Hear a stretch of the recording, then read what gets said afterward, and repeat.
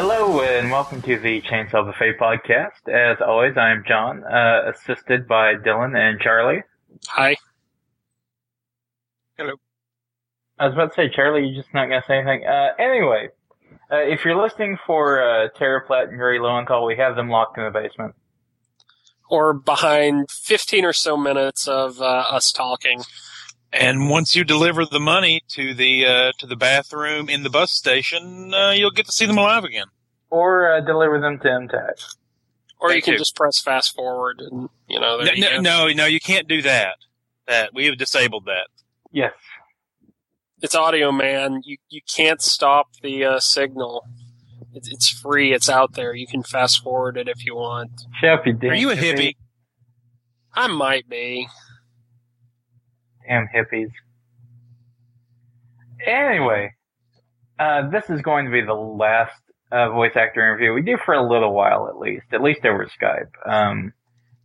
We might do some more sometime around, I don't know, maybe Easter. But that's not definite, and but it was. I would say that this experiment has been a success. Yes. Yeah, more or less. Anyway, before we get to the interview, we do have a couple of things we want to talk about. Hey, Charlie, it's awards weekend. Do you have any awards you want to talk about?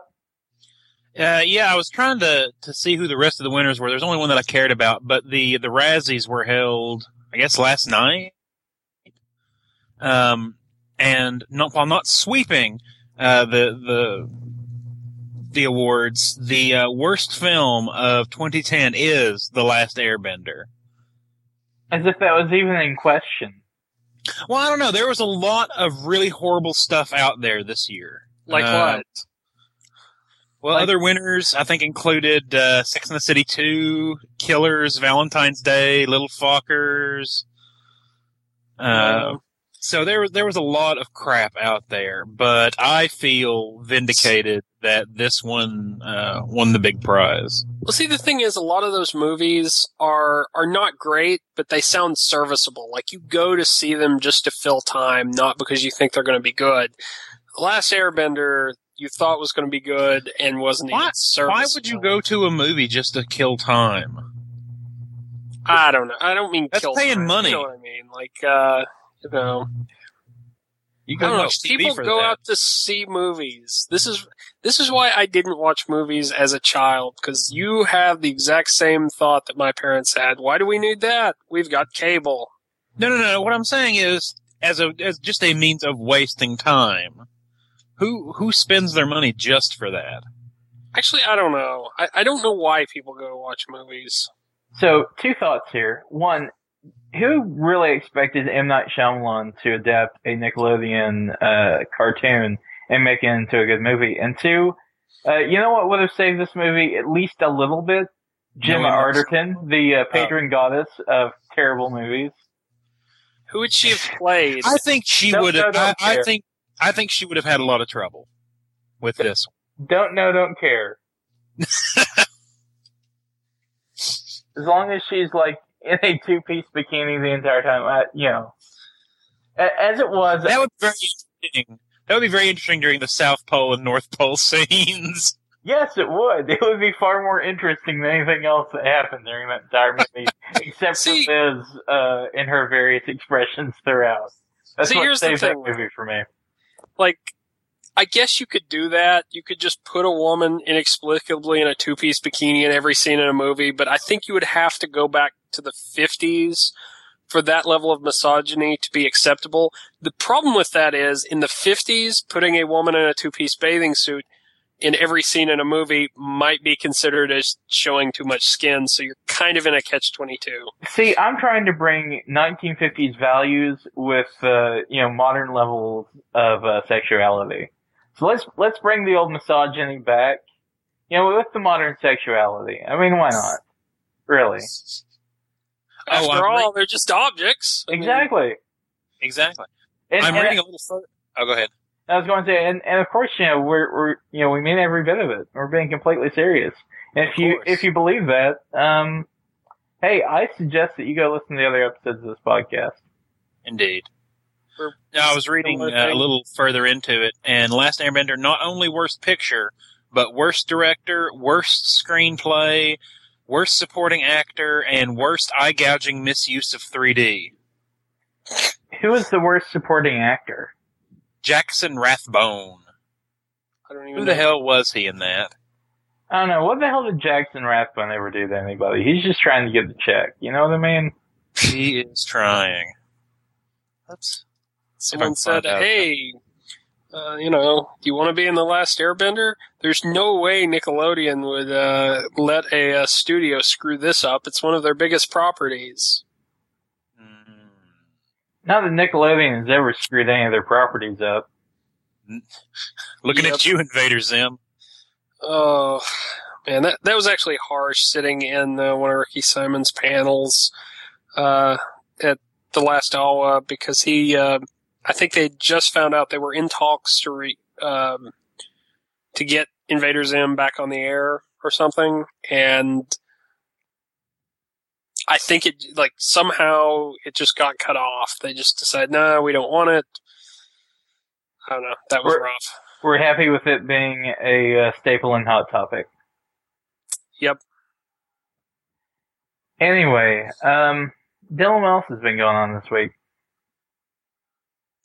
I don't know. Are you expecting me to say something? Because I completely forgot. I have no notes for this podcast. I thought there would be something that you would have to throw in there, but clearly not. One thing I want to talk about real briefly is Dragon Age 2 demo. This isn't exactly news. It's been out for a little while, and by the time anybody actually hears this, it'll have been out for longer. But we did a whole podcast on Dragon Age and Final Fantasy 13. And, there were leaving Final Fantasy 13 out of the equation entirely. There were legitimate problems with Dragon Age 1 that I had. Mostly that, the technology and the fact that they went back to doing the silent protagonist thing, whereas in Mass Effect, whether you play the male or female Shepard, your character had a voice. It really felt like they did a number of steps back. Yeah. But the Dragon Age 2 demo does showcase that they've brought in that element of your character speaks.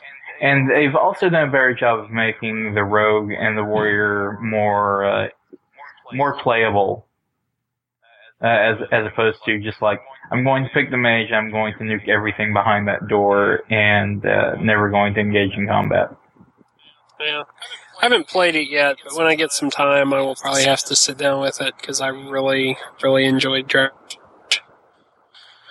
Yeah, the demo was actually enough to get me off the fence about buying it, and I'm gonna pick it up whenever it comes out.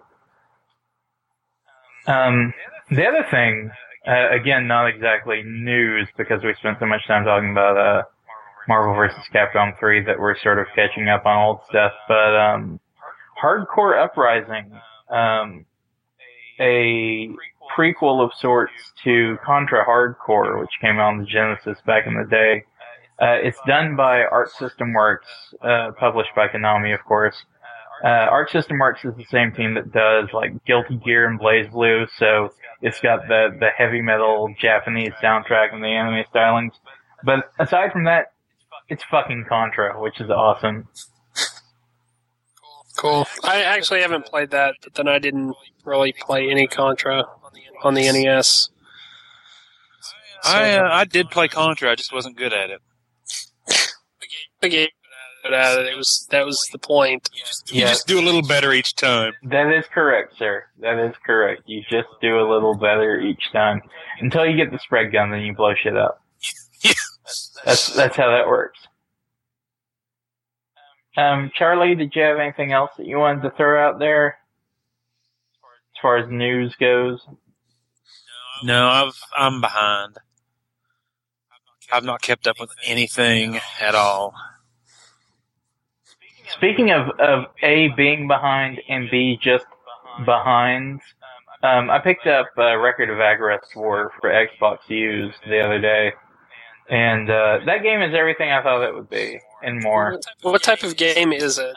I don't know if you remember this, but like probably a year or so ago, when they first announced this game, I posted the teaser image up on my blog, and it was a chick trying to eat a comedically large sausage. I do kind of remember that. Was that the one where they had like a special edition of it with pack-in stuff? I'm going to go ahead wherever you want to. I'm going to go ahead because it's sort of like the Final Fantasy wherever you want to. The combat system is actually really fun because it's sort of like the Final Fantasy Tactics grid-based system. So, Final Fantasy Tactics is which are games I'm a fan of. It plays very similarly to that, but the twist is that each character has certain spaces around them that supporting characters around them, they become linked. If you place your characters correctly, and this is where the strategy comes in, a character with a ability that moves earlier in the round can have everybody else around him, and then is everybody can act at the same time, and basically someone with a faster agility can make your entire team go sooner. And I've lost everybody. No? No? Okay. No, not completely. I just, there's so many of those games, and I am bad at anything that resembles competitive strategy. Strategy by itself is fine if I'm not, having to take into account, an AI or another player. But that's kind of cool. Because after hearing about that pack-in, that was the first place my mind went. It's probably just another clone of whatever. But well, here's the other cool part about this. Obviously, as the game's art would suggest, there is sort of a dating sim element to it. Oh my gosh! But this is like it's not quite as good as Persona, because Persona's dating sim element really was integral to everything that you did in character development as far as in combat. But this game takes place over several generations. So your character will pick a mate, have a kid, you will play the kid, and you will repeat the process several times.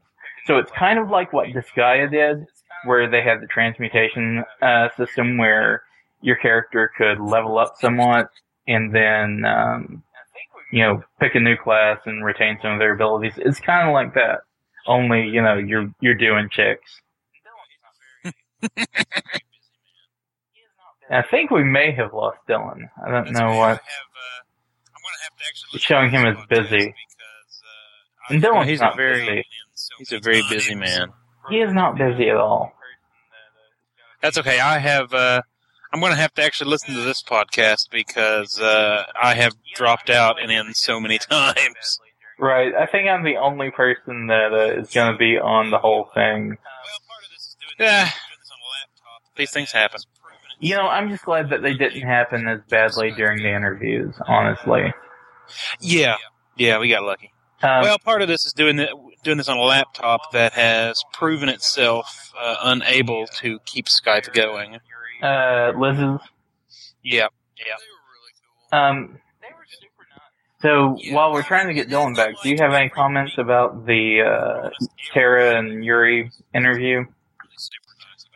They were really cool. They were super nice. Yeah, well, and it's not like if we're honest, everybody we've interviewed has been really super nice about everything. So, it's not like, I guess I can't really single them out for that. No. But they were cool. I think it's important to note, someone more cynical may say, and reasonably so, that well, of course they're being nice, they've got a microphone in front of them.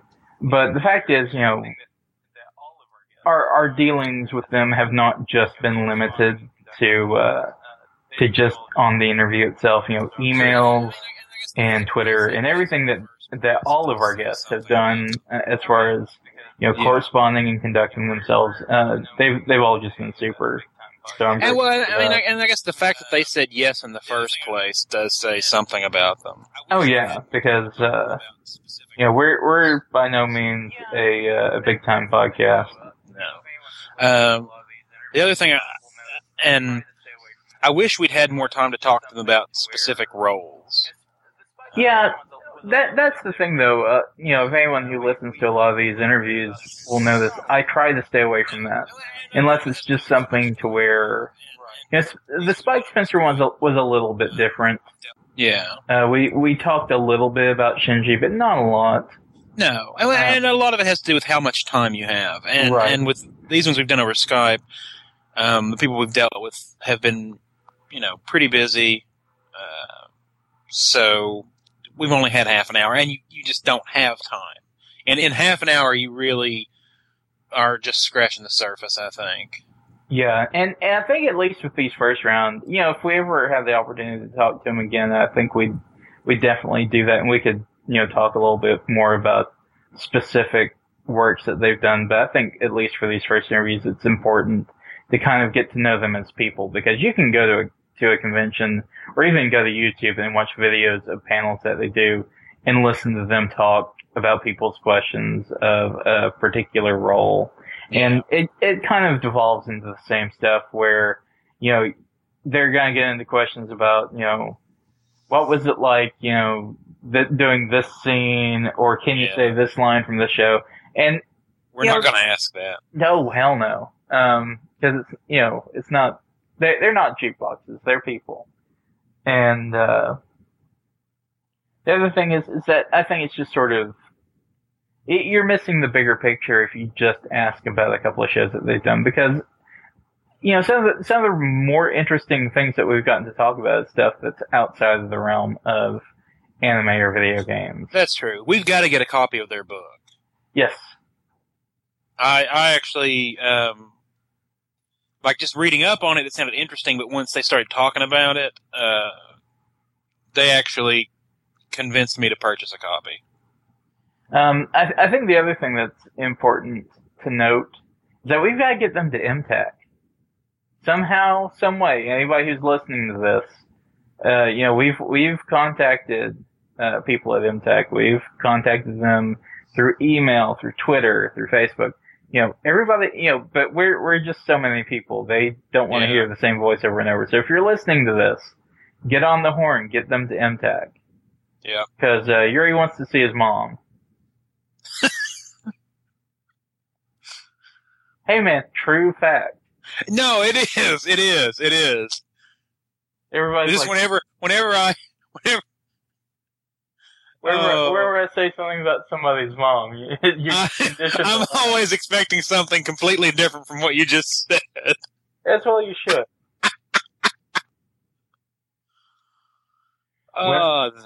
Yeah. But this one was exciting. I think everybody's going to like it. Because it was fun to do, and far less, I think, technical gaffes than maybe the first two. Right. And I think the funniest thing about this interview is when you hear Yuri mention MTAC, it was completely unprovoked. Because he did not know where we were from. We had not said anything about MTAC or anything to him.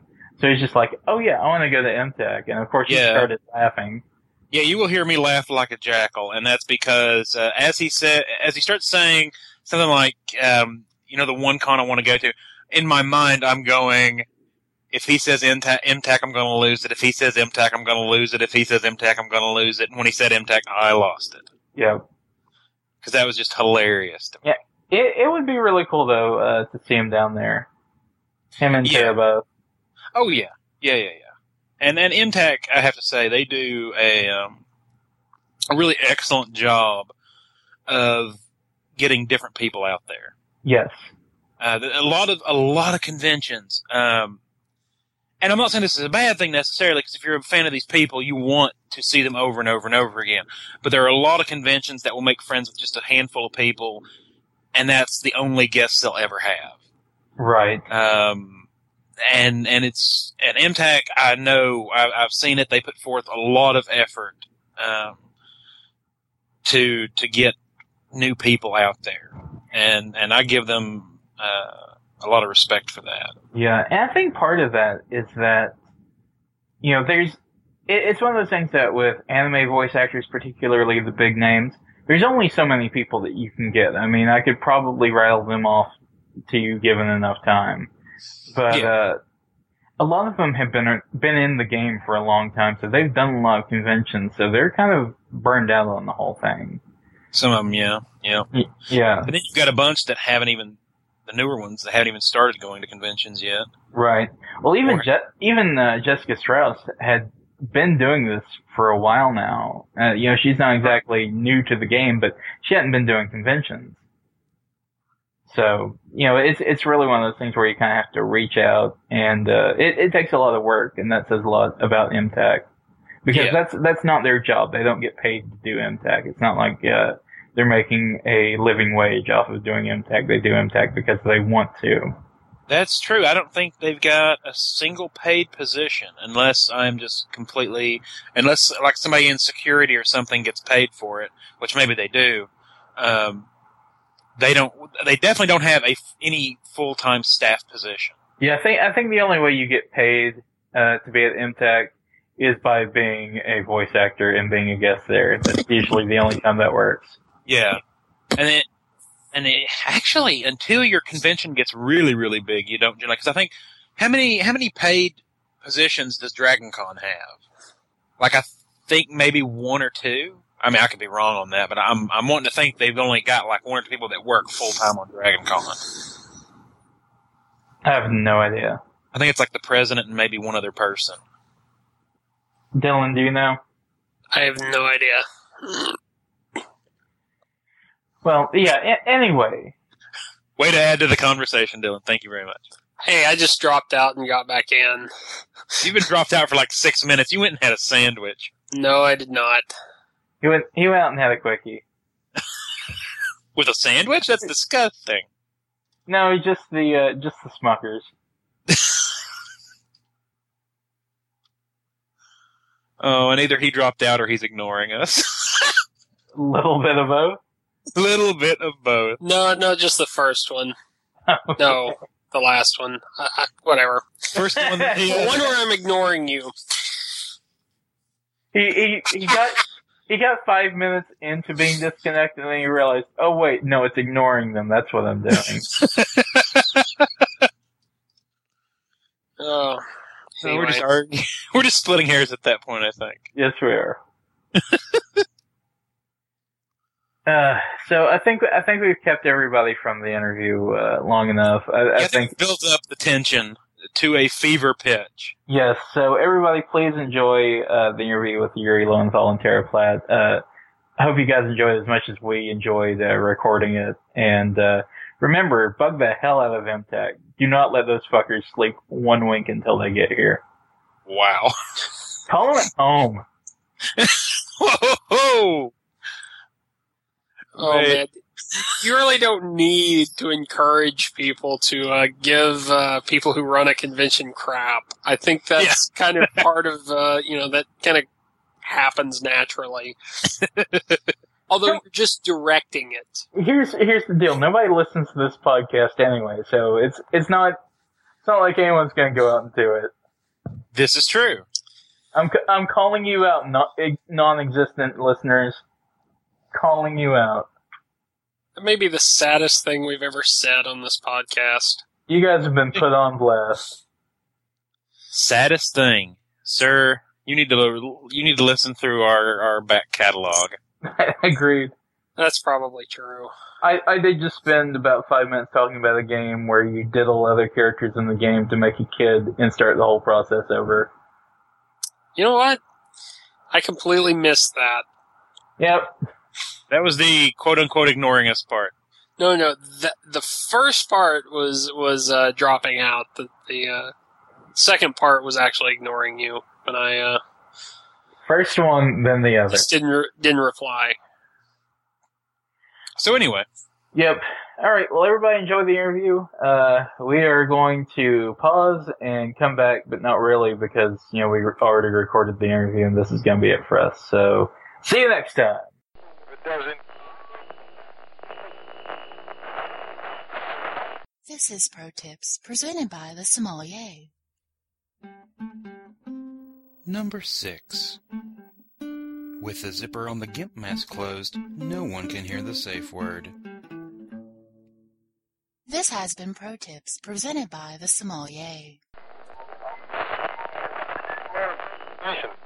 And we're back. And, guys, I'm incredibly excited about who we've got on the line. We've got Yuri Lowenthal and Tara Platt. Hey, guys, how's it going? That's our fans over here. I thought there would be more. Is that weird? Right? No, like we keep a fan here chained to the desk for when we do things like this. You shouldn't say one sad, lonely fan. Right. You really shouldn't say stuff like that because you're going to start getting volunteers and stuff now. Oh, no, yeah. And then we'll get misquoted. It'll be awful. We would never do anything like misconstrue a story to, give ourselves publicity. No, but they're probably accepting applications right now for that position. Contact us at podcast@chainsawbuffet.com for more details on how to become their slave. All right, well, I'll start us off the way I always start these interviews off, which is with an exercise in futility because there's always non-disclosure agreements involved. But what have you guys been working on lately that you can talk about? Video games and Yes. animation. Right. And interestingly enough, with the way video games has, with the way they've been going recently, we've segued a little bit into more motion capture and performance capture work. Really? So, Yeah, it's really fun. Yeah, it's interesting because we started out in theater and on camera, and then you go to voiceover, and it's slightly a different style of acting. You have to flex different muscles, and then we sort of with the motion capture, we get to sort of bring our bodies back into it, which is nice. Yeah. I'm trying to think if any of that type of work that we're doing right now we can actually say we can. I don't think so, but it's just exciting to get to be working in another aspect of acting. Still doing voices and bringing characters to life that way, but also doing voices and facial capture and motion capture, which is it's just nice to sort of fill it out. Yeah, and I think they just released that first volume of Durarara, which one was one of the more recent things that I know came out that I was working on as far as anime is concerned. Oh, and Marvel versus Capcom. Capcom just came out. That's right. So you can finally like talk 2 about days that. ago, maybe. I'm Tron Bon in that, so that's fun. Yeah, I want to go ahead and warn you guys that if anything He's been playing that all day. Yeah, if anything goes wrong during the podcast, it's your fault, Tara, because I've played it nonstop. Well, to be fair, I haven't played it yet, so don't give anything away. Okay. Well, spoiler, a bunch of people fight. Yeah, I was just going to say, a bunch of dudes from Marvel fight a bunch of dudes from Capcom. Wait a second. That's not what I thought was going to happen at all. Where's the ice cream and butterflies? No, there's no ice cream. No, I'm sorry. There is Scoop Haagen-Dazs. For those who get the reference. Nice. Anyway, are there any conventions that you guys are going to be appearing at soon? We don't have anything set right now. We have a tendency to go to San Diego Comic-Con no matter what. But we haven't even locked down specific plans. Yeah, but we are in negotiations right now with several conventions, so hopefully soon we should know definitely, and we'll be able to announce it. It's just one of those things, sort of like an NDA, until you actually are signed, sealed, delivered on the convention thing. We've learned not to say we're going someplace, because then if something happens, it's just sort of, it's better to... Yeah. We're playing it a little lighter this year on the convention circuit. The last couple of years have been really heavy for us, and we got kind of burned out. So we'll probably be doing fewer appearances this year. Although I'll tell you, one place that I've been throwing us at and won't get back to me. He's shameless about it. I'm maybe the word will get through somehow through this podcast through Chainsaw Buffet. But MTAC, which is the Middle Tennessee Anime Convention. Yes. He wants to go home and visit everybody. Yeah, I'm from Nashville, and I've been contacting them for 6 months, saying, what do I have to do? I noticed you haven't confirmed any guests yet. And nobody has gotten back to me. I'm starting to take it He's personally. crying. Okay, well, here's what I'm going to do for you, because I'm such a swell guy. We go to MTAC every year, so I know a bunch of the people that work the convention there. I will get on the horn and start talking to people. You just Thank made you his day. very much. It's an early birthday present for Yuri. That's right. Hey, it'd be a great gift for us to see you guys down there. Oh, Yeah, that would thanks. be cool. It'd be fun for me to go home. So are you guys in that area? Is that where you are? Yeah, where's everybody based? We're Yes. based around Knoxville, which is about 3 hours away from Nashville. Oh, great. Yeah, definitely. So we go to MTAC every year. We go to Anime Week in Atlanta, and basically, just do the whole podcasting thing there. That's actually how we got started doing the voice actor interviews. But this isn't about us; it's about you. So let's keep. Oh, okay. Right. I didn't mean to start asking you guys questions. Sorry, go ahead. It's perfectly fine. I just think that whoever's listening, they're like, "Shut up! We want to hear Yuri and Tara talk." Right. Now, you talked about growing up in Nashville. Now, I looked up your website, and apparently you grew up in a lot of places. You want to talk a little bit about that?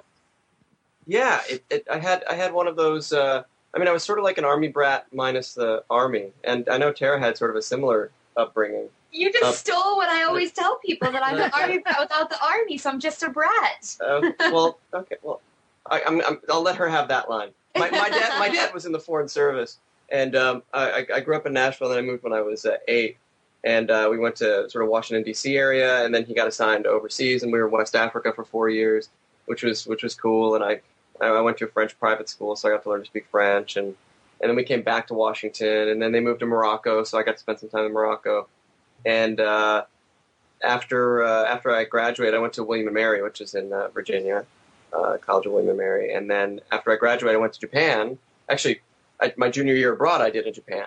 And because I was so in love with Japan, I wanted to go, and I was studying Japanese. And so it was so much fun that after I graduated, I went back to Japan and worked for the Japanese government for a couple of years.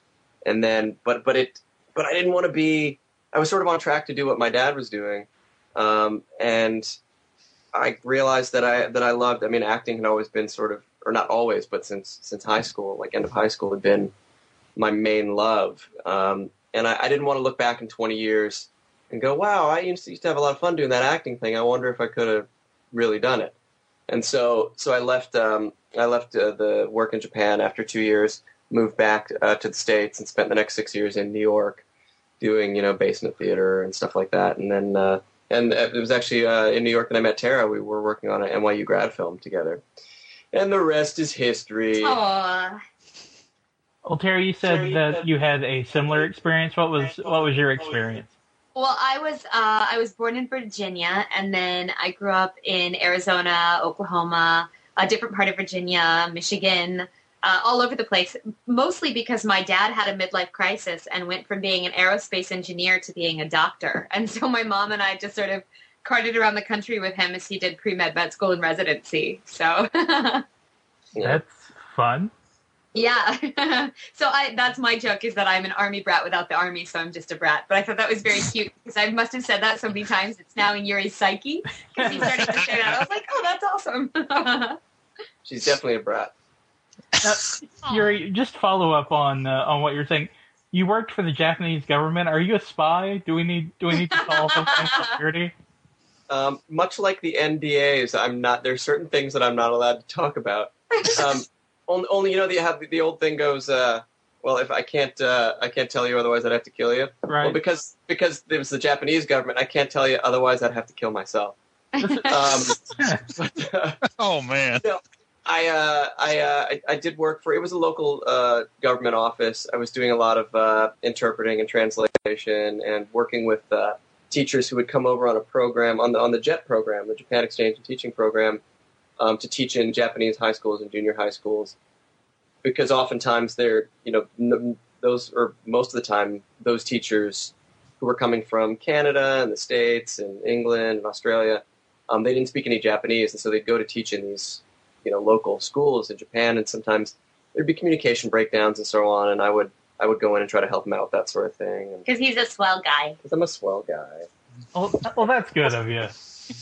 Yeah, but while I was there, working for the government, which was mostly, bureaucratic hoo-ha for the most of it, I was doing a lot of like making my own little films on the side with my friends and learning, the Japanese styles of theater and doing like Suzuki training and putting on plays. And so I was always doing that on the side, and I realized I had a lot more fun doing that. Well, that's cool. Tara, I wanted to ask, you're a certified feng shui consultant, is that right? I am. I'm certified in Shambhala Feng Shui, and I'm also certified as a hypnotherapist. Really? How did that happen? Total accident. It was an accident. I walked down the street. She tripped, and I tripped, and they gave me my certificate. No, I've always loved learning. I know that sort of doesn't always meet on warm ears. People are like, "You're weird. You're crazy." But I love the process of learning information. And so I'll sort of read something and I'll get fascinated by it, and then I want to learn everything I can about it. So feng shui was, 5 or 6 years ago. I was reading, somebody gave me a book for, at the time, I was trying to redecorate our apartment. They're like, oh, you should look at this feng shui book. So I read it and I was like, that's so cool. So I went and I found the local Shambhala Institute, and I spent my evenings in class to get certified. So I did that for 6 months. And then a couple years later, I decided I wanted to learn about hypnosis and the mind. And so I went to school for a year, and I did that in night school. I just read comic books and play video games and watch movies. That's what I was doing while she was doing that. One. Yeah. Hey, whatever floats your boat, right? Well, getting back to, I suppose, what more people are probably interested in, although I would rather sit here and talk about working for the Japanese government and feng shui personally. You're really trying to get me to admit something, aren't you? Well, I was hoping that, it'd be one of those, if I tell you I have to kill you sort of thing, so this can become like the podcast version of The Ring, to where if you listen to it, you die. Exactly. And then we become famous. It'll be great. Only every person who listens to the podcast, then I have to kill myself again. Oh. All right, sorry. So tell us a little bit about what first drew each of you to acting. Sure. Well, for me, as a kid, traipsing around the United States with my parents, I thought I was going to be a doctor. Even before my dad decided that he wanted to go back to med school, I thought I was going to be a neurosurgeon, because once again, I go back to the fact that I like learning and education and stuff like that. And so I thought I was going to be a neurosurgeon. And then when my dad started doing his med school and things like that, he was very busy, and being sort of my dad's little girl and always doing a lot of stuff with him, he was gone most of the time. And so my mom and I started to go see plays and go to a lot of theater because my dad would be busy. So the two of us would go out. We started to see plays, and I saw a show, I think it was Annie Get Your Gun, when I was 7 years old. And they had a bunch of little kids in the chorus playing the Indians at one point. And they were all dressed up and they were singing, and they looked like they were having so much fun that I remember going, I want to do that. Whatever they're doing that's so much fun, where they're singing and dancing in little Indian costumes, that's what I want to do. And so my mom, who had done a little theater when she was younger, said, well, it's a lot of work. You have to audition. You might not get it. Then you have to go to rehearsal and do what the director says and learn all your lines. So I was like, I can do that. No problem. And so she said, okay, well, read the newspaper, and the next time you see a classified wanted ad for the local theater, because they used to have them in the newspaper, she said, I'll take you to an audition the next time you see an audition that you can go to. So I diligently read the newspaper for 3 months. And then I saw, at the time we were living in Oklahoma, and I saw an ad for Wait Until Dark, and there was a little girl in it who was supposed to be 9 years old. And my mom took me to that, and I booked it, and it has been in my blood since then. And I started kind of late. It was something that I was always sort of interested in, but I was always doing sports or martial arts or gymnastics, whatever it was I was doing that was taking up the time, playing Dungeons and Dragons, those sort of things. And then finally it was my the end of my junior year in high school. I was in a play that was just part of a class. It was sort of a final project thing. And I did this play, and that's a whole story into itself. It was a travesty. But at the end of the play, this guy who was sort of like king of the theater at the time in high school. He came up to me after I did this little play, and he punched me in the arm and he said, "Yuri, you penis, you should go out for plays." And I remember those words to this day because I was like, yeah, I'd always wanted to do that. And well, now it's going to be my senior year in high school. I guess I should give it a try because after that, I probably won't get a chance to do it. And so I auditioned for the first show. It was a Shakespeare play, and I got a part in it, and I loved it. And so I did all the other shows that year, and then it's been an obsession ever since. I mean, I've had obsessions in my life, things that have really thrilled me, but it always gets to a point where I get sick of it and I want to move on to something else. And this is the thing. This and maybe writing are the two things that have never gotten old for me. And so I guess there's something to that. Well, speaking of writing, you guys released a book last year, correct? We did. Tell us a little bit about that. What was the impetus for deciding to write a book? I imagine it had something to do with the 10,000th uttering of, hey, how do I get into voice acting? Well, it had a little something to do with that. We used to get a lot of questions from friends and from fans and from other actors that we knew, both from theater and from on-camera stuff, not from voiceover necessarily, asking, well, how do I get into that? That looks like a lot of fun. What do you do? How does that work? All those sort of questions. And we would always try to get back to people's emails and answer their questions and take our friends out for a cup of coffee and go through that. But it got to the point where we couldn't do it. There were too many of these things coming in. And we realized that we had been writing these long, epistle emails where it would just go on and on about all the things that we thought people needed to do. And so I started compiling those emails because there were so many of them and so much detailed information because different people ask slightly different questions. And then, now it would be 2 years ago, I guess, that we started it. Yeah. And so basically I sort of turned to Yuri and I was like, you know what, we should just write a book because it's a lot of information and it seems like there's not one out there that people can get this information from or they wouldn't be asking us. Right. And so we basically embarked on it then just because it sort of came to us that, wow, there's a hole in there's this void and we'll have to fill it. Yeah, so we put it together little by little, and while I would be working on some of the book, Tara was working on figuring out how you publish a book in the first place. I mean, it wasn't just us putting words to paper. It was then also figuring out how to publish your own book, which was a whole nother class, a whole other university class that Tara sort of figured out all that stuff. And then and we put it together and we're proud of it. People the response has been really good from the people who have read it. We wanted it to be really fun to read because we looked at a bunch of other books when we sort of got started putting all this together. We're like, well, what's already out there? We don't want to cover the same ground. And a lot of the stuff that is out there is either dated. Nobody talked about doing work in video games. Mm-mm. And some of the stuff was kind of dry. And so we said, well, whatever we do, it has to be it has to be fun, and it has to have pictures because I don't believe in books without pictures. That was Yuri's contribution, is that it must have pictures.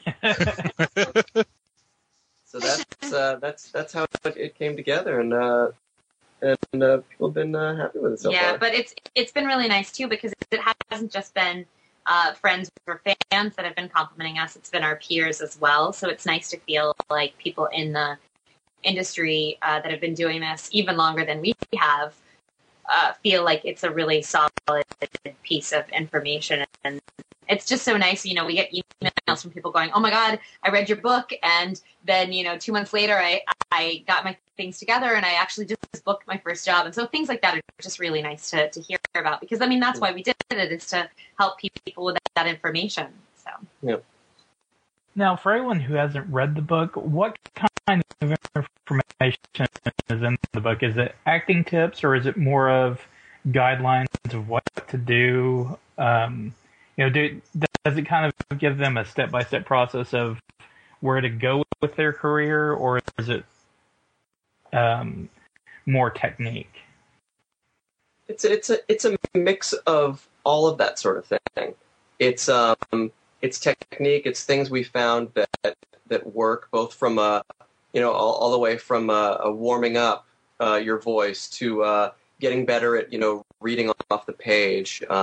Sort of picking of something up, reading it in your head and being able to say it out loud. It's sort of figuring out how to break down a script.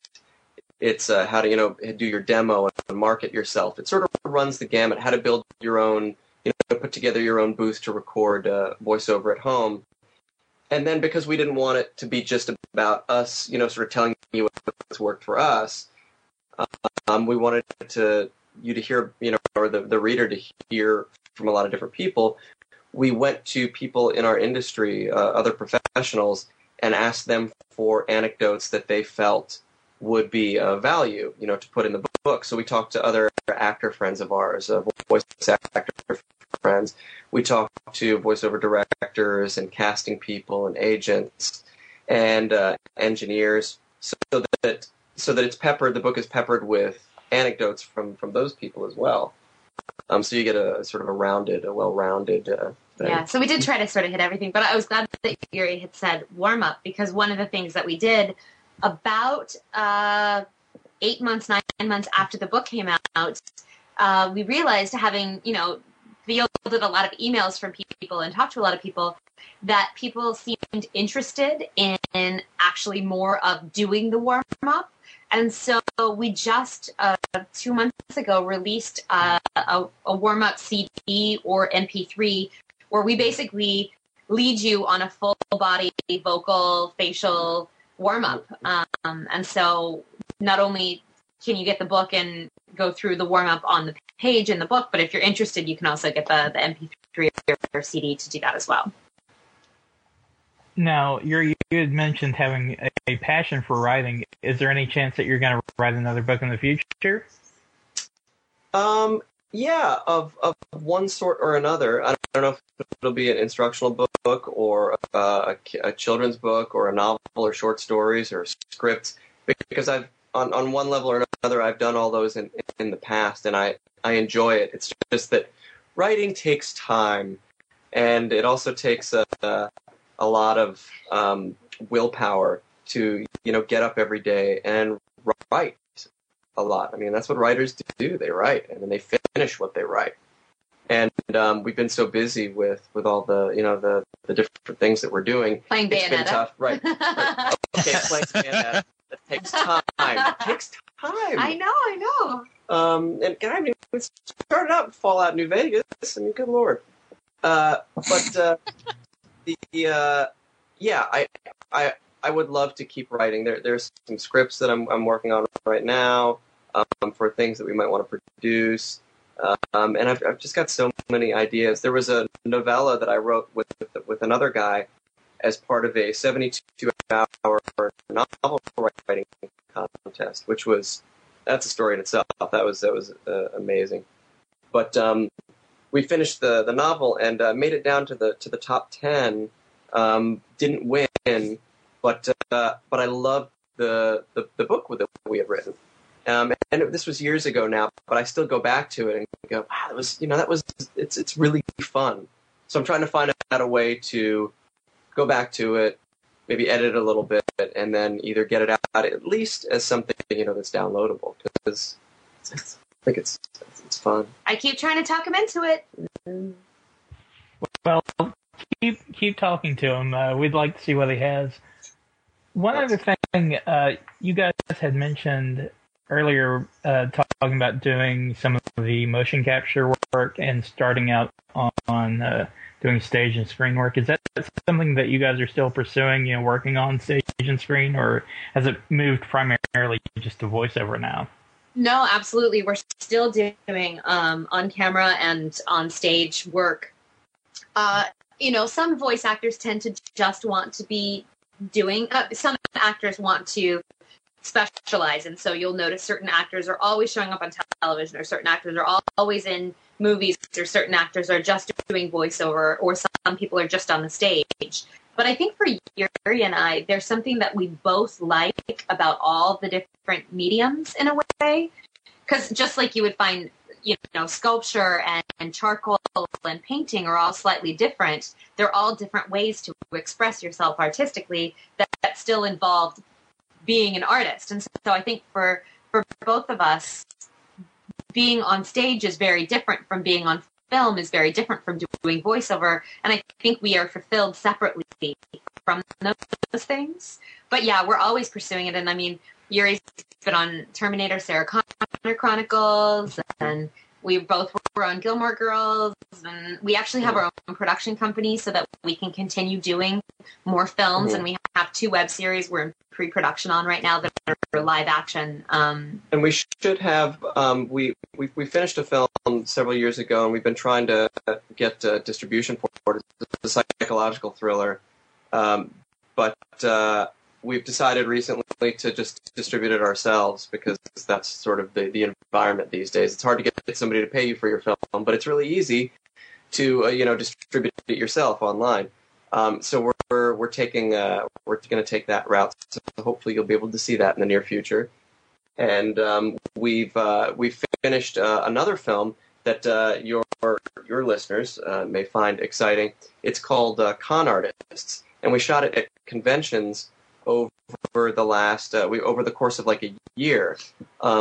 We shot a lot of documentary stuff, and we did scripted things as well. It's more of a mockumentary than a documentary, but it's all about voice actors doing the convention circuit, and what a weird, sort of odd thing it is. But it should be pretty fun, because, I mean, we're poking fun at it ourselves. And, I mean, we're not really playing ourselves, but we're sort of playing ourselves. We're playing these heightened, crazy versions of ourselves. It's like if Christopher Guest made a movie about conventions on the inside, sort of. It's silly. It's like what's the movie about the dog show, Best in Show? It's like the Best in Show for the anime convention circuit. Awesome. Yeah. Now, so we're excited. We're in the post-production phase on that right now. We're still trying to edit it down to a final cut. But when it gets out, I think people are going to dig it. It's fun, and it celebrates conventions. Yeah. So. Well, we'll definitely have to check that out. Now, Marvel vs. Capcom 3 is calling me, so I'm going to have to go here. I understand. But before we do, there is one important thing I want to talk to you guys about. I know that both of you do a lot of charity work. Yeah. What charities are you involved in? We support a lot of. We work with a lot of charities. Oftentimes, it's people come to us and like Make-A-Wish Foundation and those sort of foundations will come to us because oftentimes, the kids who are doing the Make-A-Wish program, they watch a lot of cartoons. They play a lot of video games, and they want to, or sit in on a recording session that we're doing. And so sometimes they come to us. And as far as us going to other ones, we work with a lot of breast cancer research foundations. There's one a charity called Smile Train, which helps with cleft palate surgeries for kids in third world countries that can't do it. And we actually just donated a lot of money to World Vision. World Vision. And what they do is they put trees and pigs and ducks and goats and all sorts of things. They give them to people villages that are in desperate need of food, because it's the idea of the whole give a man a fish, you feed him for a day, teach a man a fish, you feed him for a lifetime. It's that sort of idea of they're giving them and teaching them how to farm and raise animals, and then when those animals have baby animals, then those people then pass them on to more people in their communities and their villages. And so it's a really cool idea. Yeah. But yeah, we're always supporting lots of charities. Yeah, it's nice to. I mean, it's a really nice part of our job that we're able to do that. that somebody would care enough, for example, to, that we could, sign maybe a script that we used in a session, and then somebody can auction it off for charity. I mean, the fact that our job allows us, to do that is... Yeah. Although we don't really have, like, exciting. one foundation, because I know there are certain people that are like, I only support the blah, blah, blah. We don't have one. We just try to support... We started supporting, I'm trying to remember the name of the organization. It's for autism, that we donated money at the end of the year to this year. And, I can't think of the name. It's fun. It's exciting to be able to do that. Yeah. So. Well, guys, please keep doing that. There's not enough of that, so thank you for that. Sure. Well, thank you guys so much for joining us. We will definitely try and get you guys down to MTAC. Yeah. Will you tell them to monitor their website? I've been sending them. My mom. Here's how embarrassing it is. I told my mom, we're trying to come to this convention because she lives in Nashville, and she got so excited about it that she said, "Who do I call? I'm going to go to their website." And, but it's my mom, so she doesn't know how to work a website. She would get me on the phone. She'd be like, "Okay, I think I'm on the website, and I can't find anything. I don't know what these people are talking about. Who do I talk to?" I'm like, "Mom, let me take care of it." Actually, they probably banned you because they've gotten 600 email messages from you, and they're like, "This guy must be crazy. Right. We do not want him to come to our convention." Yeah. Well, guys, thank you so much, and we hope to see you there soon. Excellent. Thank you. So do we. Thanks for having us today. Anytime. Thanks for joining us. It was great.